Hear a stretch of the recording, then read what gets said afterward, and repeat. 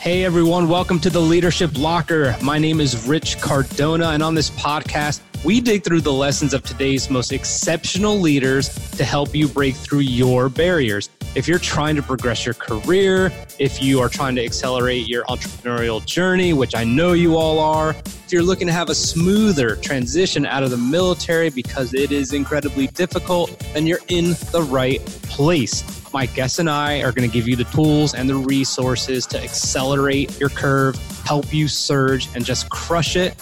So here we go. Damon, how are you? I'm doing good. I got my coffee for the morning and I walked my kids to school and I got a flight tonight. So where are you going? I'm going to this mastermind thing in Vegas. Oh, awesome. I'm going to talk about you really quick as you sit there and listen to me talk about you. This is going to be awesome. My favorite thing.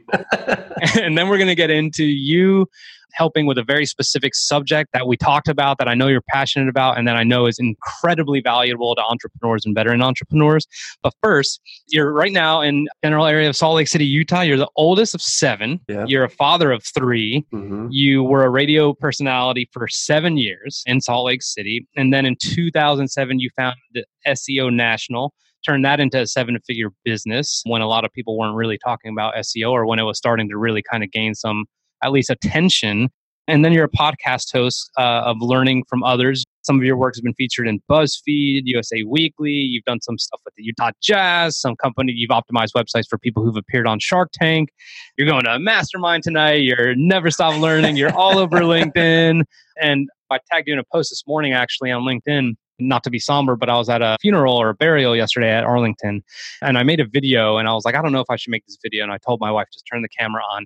And what I was saying is, the person that departed, I can't think of a situation where they weren't always giving. So I tagged a bunch of people who I feel like are always giving and who are very selfless. And I tagged you as well because you were just one of those people who, with all this success, despite all of it, and your business, which is clearly great, you're always giving value. Like, you're really not searching for ways to just capitalize on the money grab. Obviously there's certain things involved with business and revenue goals and all this other stuff, but you always give, and it makes me really, really happy to have you on here, for that reason in particular. I appreciate that. That means a lot. And thanks for talking about me. That's my favorite subject matter.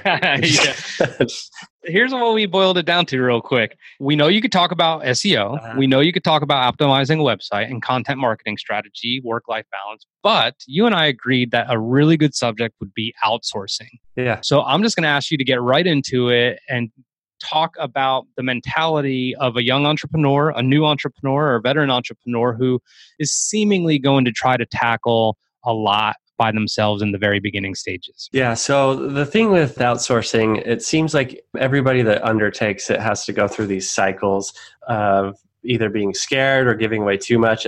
You either start at the point where you just want to outsource everything, which is a horrible idea to do at the beginning, or you want to outsource nothing, which is a horrible idea to do at the beginning. So what you have to realize is that usually the biggest concerns with outsourcing are quality control is just right there at the top. Yeah. And what you have to realize is that whoever you outsource to is going to be as good or bad as the documentation that you can provide. So if they suck, it's your fault. Yeah. And that's something that I don't think is, when you hear that, at least when I rationalized that, I went, wow, that's a really obvious statement. And that just took all this clutter and just made it super simplistic. So hopefully when other people hear that, it's not meant to be derogatory and say that you don't have the skill set to properly document things, but it really does boil down to your outsourced team is going to be as good or bad as the assets that you provide them. Mm-hmm. So the other thing that, and we'll get into more of that as we go into the conversation, but the other top concern is probably, trust. How do I give them my passwords? How do I give them a company credit card? And so we can get into those things. But at the end of the day, you're either going to do it or not. You're either going to outsource or not. And so if you make that decision that it's going to help you scale, which it can, and free up your time, which it can, then you either have to accept those two things and the options of how to solve them, which we'll get into, or just stop wasting time and don't outsource. You got to pick a path. Yeah. So can you tell me for you then, I believe the longest person you've had on staff that was one of your outsources has been like 12 years or something? Pretty close. Yeah, it's definitely 10 years for sure. I don't think I had him the first year and a half. So yeah, it's like probably 10 or 11 years. Yeah. Okay. So let's start there. So tell me when you were like, oh shit, I really, I need help and here's my approach and I'm going to either, win or lose here. And how was that experience? So I had a unique transition into this first VA. His name's Marco. What's up, Marco? So Marco, him and I had met. So my last employer before I started SEO National was in the affiliate marketing space. And so I did landing page design. And so I met Marco through that company. And then, I obviously moved on and then he moved on. And one day so when I first started my company, we do a lot of design still now, but way more SEO, obviously. Sure. So back then I was working on a design and I was getting enough designs where at the time I was a one-man show and I said, hey, I need to find somebody that understands landing page design. And we're at landing page design specifically within the affiliate marketing space because the designs need to cater to a very specific audience. And I remembered, hey, I think I have Marco's AOL Instant Messenger. Jeez. So I did. I hit him up and I said, hey, what are you doing? And he's like, oh, I don't work for those guys anymore. And so we started under kind of like a la carte freelancer circumstances. And I said, hey, here's the thing. Can I throw you some money for this project? And he said, yes. And then we started picking up enough of those that I started to quantify things and go, it might make more sense for me to just hire him than to just pay him a la carte. And so I said, Marco, what's a respectable monthly rate that I can pay you? Because I'm probably going to pay you more than that if I keep doing these one-offs. And let's figure out what makes sense for you. And you get the guaranteed income. I get the consistency and availability. So that's how that first one came about. So I have two questions about that then. So the first is, when you're doing so much, how do you determine what you are going to outsource first? Do I need someone to manage my calendar, make sure I don't miss meetings, reply to emails for me? Or do I want someone who's going to help me where I'm strained the most with the most detailed things that I do? The things that I feel like only I could do, but I could really use help doing it. Yeah, it's going to vary depending on your industry because what you need to balance is your passion, what type of tasks that you like with income, which tasks are going to produce the most versus priorities. Yeah. You may have one that isn't going to pay the most, but it's now or never. And so you kind of got to figure those things out. And then to throw in one more thing, it's the old saying where you need to figure out your value. And let's say you decide your personal value is worth $20 an hour, $50 an hour, $100 an hour. So let's just say your value is $50 an hour. If you can pay somebody $45 an hour to do that one thing, take the loss for a month or two until they get in a consistent groove. And then after that, it's just pure profit. Yep. And so figure out where you can cut things off and feel comfortable tasking those to somebody else. So for me, I still go through those processes where, and we'll get into talking about how I have, half a dozen VAs now, but I still go through the process of, 10, 12 years later of having VAs of going, do I feel comfortable giving this thing away? And over the years, I've gotten rid of 90% of the repetitive tasks, but the last 10% are things that I either need to start or quality control and finish. So even though they do the majority of the work, I still need to touch it either at the beginning or the end. And every time you still go through that mindset of, am I the best at this task? And so do I still need to touch it? And so it's a continual thing that you got to get comfortable with. And every time I revisit that process, I go, no, I can get rid of this. I can document this properly. And you have to just do it and figure out how to document it. And every way you document something may be different, but you got to figure out a way to clearly communicate that to your team and then pass it on. Awesome. So the second question I had from what you had mentioned was you decided on a monthly rate, which I like that kind of philosophy. Now, you're going to come across people, whether they're international or whether they're word of mouth referral or whatever, that may decide, hey, like an hourly rate or hours per week is kind of the way I want to go. How do you determine the validity of that? And by that, I mean, what if it takes you 10 hours a week to do this, but it takes them 15 hours a week, but it's off your plate? Like, how do you know whether the wages you're going to pay should be along those lines or just kind of a flat monthly fee? So it probably depends on whether you hire stateside or overseas. And so my team is a little bit of both. let's focus on the overseas, because that tends to be where most people's minds go to when they think about outsourcing. And that one is a little more reassuring to answer to. So the way that I approach it is the first reason why I prefer to go monthly. Well, let's go one step back. First, I have to go, okay, approximately how reoccurring is this set of tasks that I'm going to give them? Sure. Is there the potential that it is 30 plus hours a week? And so if we're there, my mind's first going to go to monthly. And if it's maybe 10 hours a week, I still might try to negotiate a flat rate. The first reason why, I don't want to waste time accounting. Like, I don't want to check a spreadsheet. We've tried those little task management time tracking programs. I spend more time logging into those on Fridays, fixing the hours that they forgot to clock at the other half in or out, and them having to go, oh, Damon, sorry, on Thursday I logged in at 9 o'clock, and then I forgot to log out at 4. I waste way more time using a task management program like that, time tracking program, than to just, you get it. All right, so you get it. Oh, yeah, totally, 100%. So, and then the other thing is just convenience. Like, I am not a micromanager. And we'll get into talking about how you qualify your talent and hire them. But I front load my efforts in hiring the right team instead of trying to qualify them after and see if they're doing the work. And part of that gives me more comfort later, where once they're hired, they're hired. I don't want to micromanage them. I don't want to check in on them all the time, because I know I took the time to document my processes, that as long as they can read, follow directions, and I have that trust factor, I don't need to care looking at what they're doing every day. Yep. And so that's probably the biggest reason, is just simplicity. Sure. And I mean, I think that's the entire purpose of outsourcing to begin with, is simplicity, alleviating yourself of things that you don't want to deal with and wasting time. Like, I agree with you that if you hire someone just to micromanage them, then you're still wasting time. Mm-hmm. I mean, there's no reason. So the trust is clearly a big piece. So let's just get into the process then. So, okay, hey, it's Rich Cardona Media. I'm talking to my buddy, Damon. Damon, I need help. Where do I go? Just please tell me I need to get something, happening right away. If we're still heading down the path of overseas talents, maybe after all these conversations, we sort of go back and then touch on stateside talents. Sure. There's primarily two areas that people outsource to overseas, India and the Philippines. I prefer the Philippines. The Philippines have more of a Western culture influence, okay. And so it's just more of a seamless transition to bring them into your thought processes. And then for me, the dialect is a little easier to understand too. So in the Philippines, there's onlinejobs.ph is probably the biggest outsourcing site. I used to use easyoutsource.com a lot. They've changed their business model. It's not as convenient as it used to be. Plus, I found out it's the same owner as onlinejobs.ph, so there's probably some overlap in the talent.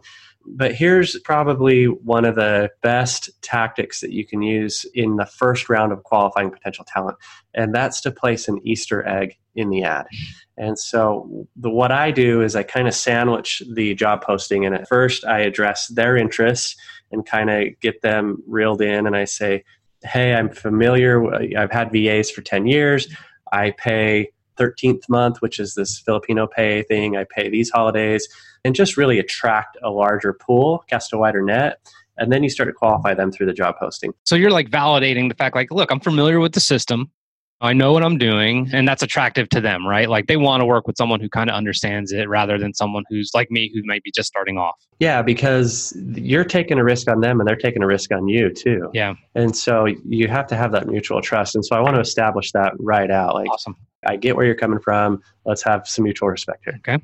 So then I'm going to kind of skip over the middle for a minute and jump down to the bottom. Sure. So down at the bottom is where you put, here's your pay, here's the expectations, just the standard stuff. Because what happens is most people, when they come to these job postings, they go, ooh, what's sexy up top? And then they go, oh, is he going to pay me every Friday or once a month?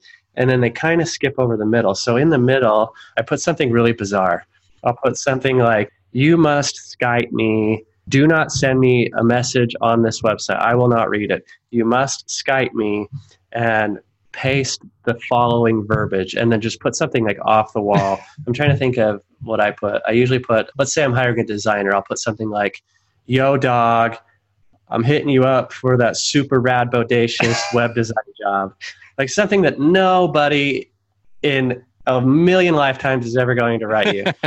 So the reason why you do that is because you don't want the people that aren't detail oriented. Correct. You don't want the people that aren't going to follow directions. Because at the end of the day, whoever you hire, you are hopefully just going to give them documented processes. And so their entire job and your quality control that you're concerned about relies on their ability to read and follow directions. I love it. So now when you're on these websites and then you start sifting through some of the people who gave you your super rad bodacious line in Skype, and then you're like, cool, I got 4 people here. Good. These people are detail oriented. Tell me how you then kind of mitigate your decision-making process at that point. Trust your gut. Oh man. And I can't underscore that enough, because I've done this. I've been through these processes so many times that even I at sometimes would be like, wow, this guy's really nailing these responses, but something. Yeah. I'm like, you don't know what that something is? Like, it doesn't matter. Just decline it. And so what you have to do is, so first they reply, hey, I'm interested in the bodacious thing. And then usually what I say is, hey, thanks for your interest. You just, every time you have to mutually return the respect. Sure. And you have to build that relationship. So every time I reply with something courteous, and then I say, thanks for your time, thanks for your interest. And then I set expectations, because they're on the other side of the world and your times are different. Whether I have the ability to read it or not right then, I still tell them, hey, sorry for any potential delays. X, Y, and Z is coming up. Because you don't want, these guys they need a job, right? They're messaging you. So they're going to sit there. If they see you're online, or if you say hello, they're waiting for the next response. And so do them a favor and say, hey, no worries if I don't reply immediately. We'll circle back in the morning, because, I know it's late there or it's late here. I might fall asleep. You might fall asleep. Just acknowledge it, right? And then that way you have the ability to have the ongoing discussions. So we've done that, and then now you're continuing your engagement. If something comes up, and I'm not going to elaborate on what the something is because I don't care what the something is, politely decline them. Hey, and if you feel bad just telling them no right out the gates, and say you hired somebody else, like do a soft decline.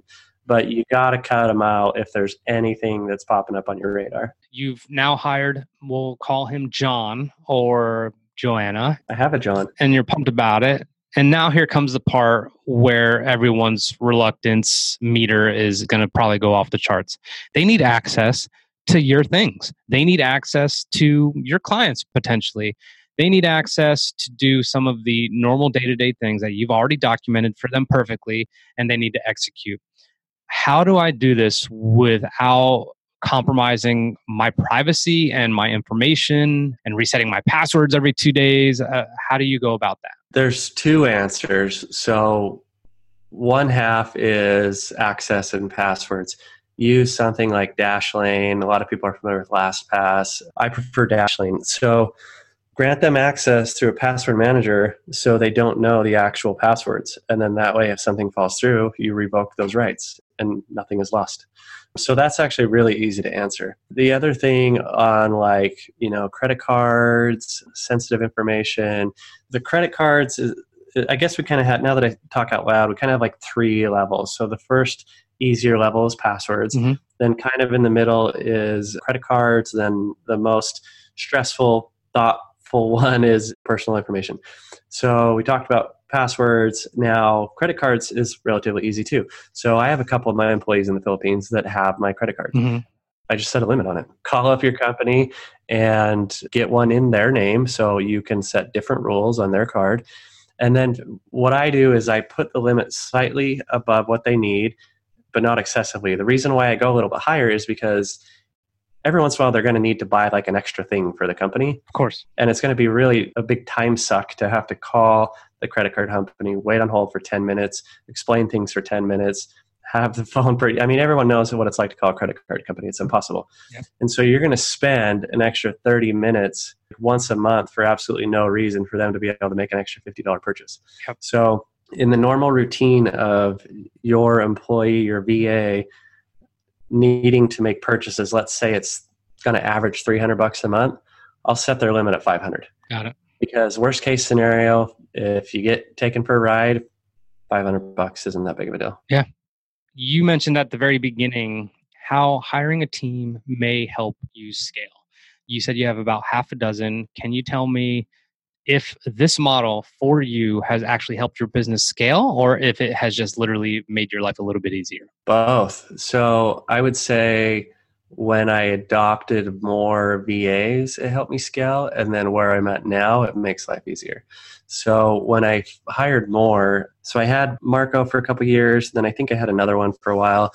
And then I was listening to Tim Ferriss's 4-Hour Workweek. And the one thing I took away from that book that I can really like point my finger at that I actually took action on is when I was done, I said, why do I only have one VA? Why do I only have two VAs? Why don't I have 5 or 6? And so that's really when I started going down the process of self-discovery of what do I feel comfortable about giving away? How can I, all those questions I just answered, like I had to go through that troublesome journey too. Yep. And so that was after listening to that book. So that point helped me scale. And it was great timing too, because literal example of helping my company scale. A few months after, I had got more comfortable with outsourcing and had processes documented more in depth. We had this big international client come in as a lead, and their rate was $10,000 a month. So they're coming in, one client, 10 grand a month, and I need to hire like 5 people to fulfill this client's needs. Wow. And so they come in and I go through the process of sourcing the talent. So now I have those 5 people. So day one is, hey, here's this new client. Here's where you're focusing on.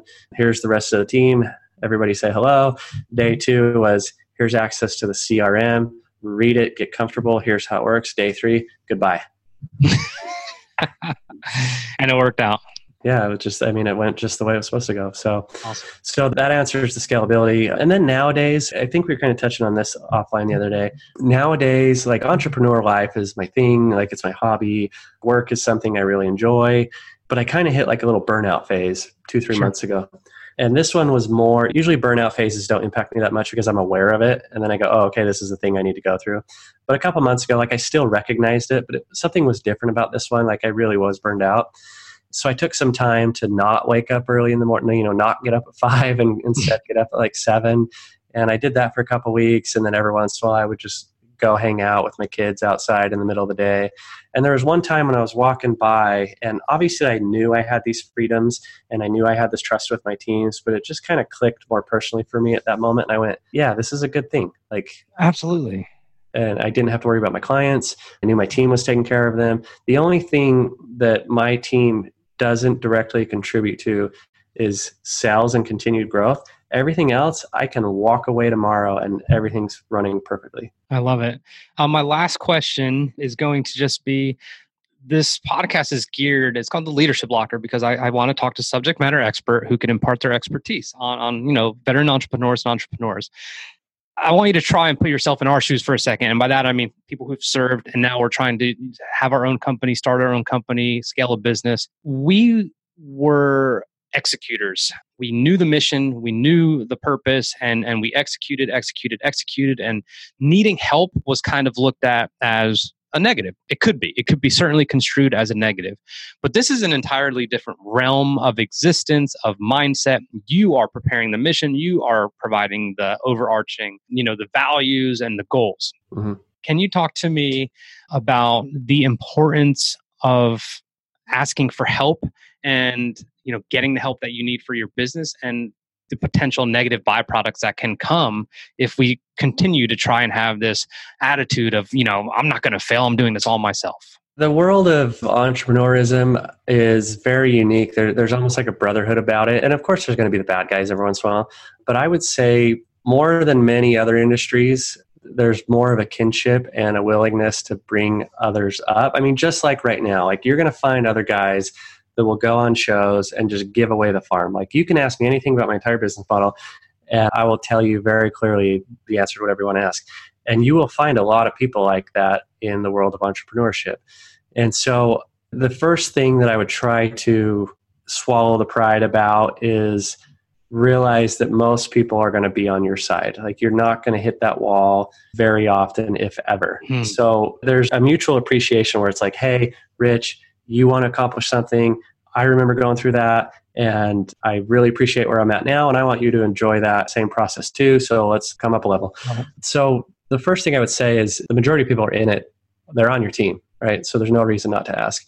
The other thing I would say is that you're going to scale way quicker. I mean, just like that one example of the 4-hour work week, obviously I don't know Tim Ferriss or anything, but just that one moment from one book brought me a $10,000 a month client essentially. And so if you can take that same thought process and apply it to people that you talk to, then there's endless opportunities. And a lot of times you don't even know what the opportunities are. Like, I'll give you some other examples. Just a new client that came on, there was 2 layers of benefits from. So the first layer is, A, they're a client, and I acquired that just from helping them. They came to me and they said, it's not very often that you go to somebody and talk to about internet marketing and you don't leave more confused.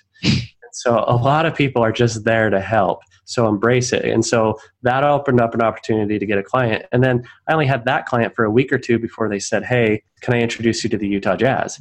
And so you get referrals. Like, the people that you meet by asking questions, you have no idea where it's going. The mastermind I'm going to is this huge guy. He's been all over international TV. Met him through just random chances. Yep. Next week, my dad's he's a diehard Minnesota Vikings fan. I have no idea why. He's never been to Minnesota or anything. And I bought him for Father's Day tickets to go see Minnesota Vikings games. And while we're there, I'm meeting somebody that I met off a podcast. You just don't know the doors that you're going to open, the scalability that you're going to create. You just can't quantify it. I love it. Thank you for everything. Do you have any free resources out there if people want to learn? I know you've shared some stuff with me, but I just want you to talk about anything that you have out there and where we could find you on social media, of course. If you go to seonational.com/free, there's free downloads. You don't need to put in your email or anything. It's just right there. So you can grab some templates that'll get you heading down the right path with SEO. As far as contact information, seonational.com is my business website. My personal site is damonburton.com. I blog a lot about entrepreneurship there. Let's see, I'll throw 2 more links out at you. ways2rank.com/Facebook. That'll take you to our free Facebook group where I help give away SEO advice for free. And then the last one, you mentioned me being into podcasting as well. I'd love to hear anybody come listen to my guests at learningfromothers.com. Awesome. Thank you so much for everything. We've talked a couple times, and I agree. There's certainly a sense of, I don't know how to explain it, like collectedness in your delivery that doesn't overwhelm. And I'm really happy to help others learn a little bit more about what you have going on. And I hope for my audience that they picked up some benefits and considerations when it comes to entrepreneurship and outsourcing and the importance of how those 2 play in tandem. So thank you for your time. And that's all I got. Cool, Rich. Yeah, thanks for the opportunity to chat. And your guests are welcome to shoot me a message on social media. I'm really in it to help fellow entrepreneurs. I'm happy to answer any other questions. Awesome. Thank you for listening to The Leadership Locker. For more about us, how we can serve you, and for other episodes, please visit richcardonamedia.com/podcast. If you liked this episode a lot or little, please don't forget to subscribe so that way my guests and I can continue to deliver some heat and get you the knowledge that you want. Don't miss an episode. And please join our Facebook group so you get much more exclusive content. Take care.